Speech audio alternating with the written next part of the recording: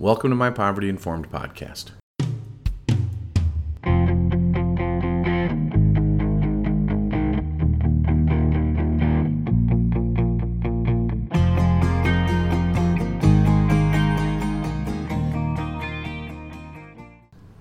Today I'd like to share some writing I did on October 1st of 2018. It was right after returning from the Real College Conference in Philadelphia. Anybody who's been reading or listening to these things regularly knows that Dr. Sarah Goldrick-Rab is a big influence on the work that we're doing at my college and personally on me as well. And it was very transformative to be around her and at her event and then connect with all kinds of other like-minded people taking on this issue of poverty and the reality that students face. And the conference is pretty amazing in that it also includes a healthy number of students. And I had a chance to interact with some of them, and it reminded me that if you're doing this work, you have to be connected with the people that you serve. As a dean, I can get distant from students if I choose to. I've always tried not to, but this was a reminder that I needed to kind of double down on those efforts, and that to serve people in poverty, you needed to listen to people in poverty. And you needed to be brave enough to kind of be in their emotional space because the lives they lead are challenging. So I'd like to share something I wrote the day after returning from Philadelphia, or maybe even in the airport on the way back. I can't quite remember. But it's called Poverty Informed Practice in Higher Education, Real College Lessons Learned and a Call to Action. Emmy's Story. This weekend, I attended the Real College convening with two of my most trusted allies at work. To say that the conference was great would be a gross understatement. It's rare at this stage of my career to not only learn new information, but to hear a clear call to action that I felt compelled to follow immediately.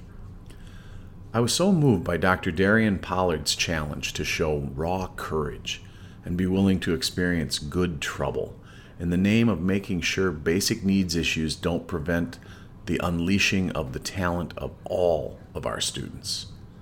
I met several of my heroes from Amarillo College and made some connections I hope will lead to future work together. In addition, I spent some time in a breakout session with Mark Horvath of Invisible People, and I even got to talk with him personally later. Truthfully, I may have followed him out of the restroom. I'm glad he didn't mind. But my conversation with him led me back to a story from campus last week. I've shared before about our snacks in the lobby, which our students now affectionately refer to as the bowl. The bowl has taught us so much about community and connection and false perceptions of scarcity, but those lessons are really for another time. Last week, the bowl taught me about homelessness and heroism. Emmy is a full-time student at Western. She is working her way back from incarceration and participates in our Project Proven, a poverty-informed initiative that I'll tell its own story here someday. I've noticed Emmy at the bowl pretty regularly, and I even got a chance to have a brief conversation with her last week while we both enjoyed some snacks. But I didn't know the whole story. Emmy's case manager, Jessica from Project Proven, pulled me into her office one day recently, saying she had a story I needed to hear. She told me that Emmy had come into her office and asked, "Are those snacks really just for anyone?" Jessica assured her that they were, and they are simply an act of hospitality. Emmy shared she was afraid that she was taking too much, and Jessica told her that we have no limits or rules on guests eating food. It was Emmy's next response that stopped me in my tracks. She told Jessica, "That's good, because I stop there every Monday, Wednesday, and Friday when I have class. Before you put out those snacks, I was only eating on Tuesdays." I didn't know, but Emmy was homeless and going to school full-time. Our trail mix and granola bars were helping her make it through every week of school. What an audacious act of courage, another phrase Dr. Pollard used, it is to choose education in that scenario. So fast forward to Real College in Philadelphia about a week later. a week I had spent much of thinking about Emmy and people like her. I had not been to Philadelphia before, and at least the part of downtown I stayed in was a sea of homelessness compared to the relatively bucolic city of La Crosse where I live. Each night, as my team and I walked back to our hotel from dinner or from the conference, we saw countless people living on the streets, and it was deeply affecting. Each of us reacted in our own way, and it's hard to know what to do. Saturday night was the worst experience as we watched people, including us, walk past people asleep on sidewalks. We couldn't actually be sure if they were alive, dead, or maybe in need of medical attention. In fact, it was so overwhelming, my associate dean, Mandy, was in angry tears by the time we returned. She was angry and frustrated and sad at the world, mad at herself, and at all of us that could be doing more to help. Mandy said if we saw people lying unresponsive on sidewalks in any other situation, we would call 911. But we and all the others just kept walking. No one knew what to do, and I couldn't stop thinking of Emmy and other students like her.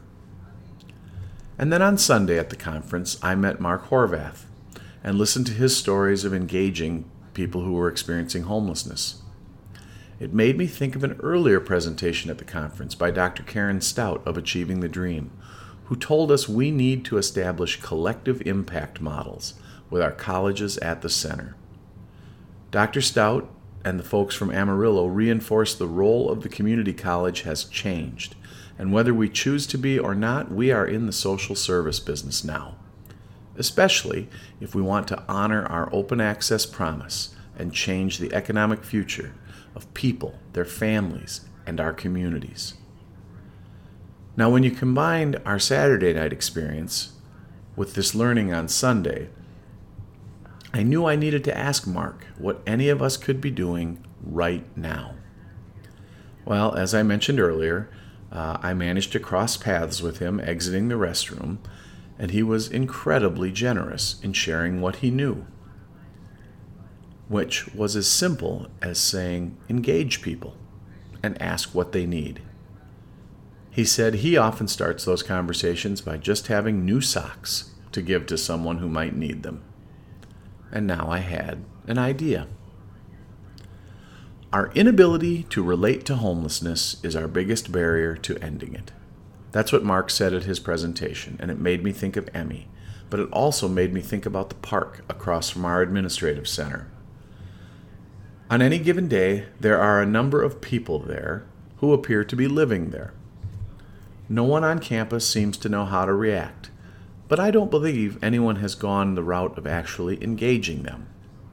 So on behalf of heroes like Emmy, when I get home today, I'm going to go to the store and buy a bunch of socks and put them in my work bag. And tomorrow, I'm going to walk down to the park and start the conversation. A poverty-informed approach does not throw people away and believes everyone has the right to a future. It's time to put my money where my mouth is. Stay tuned.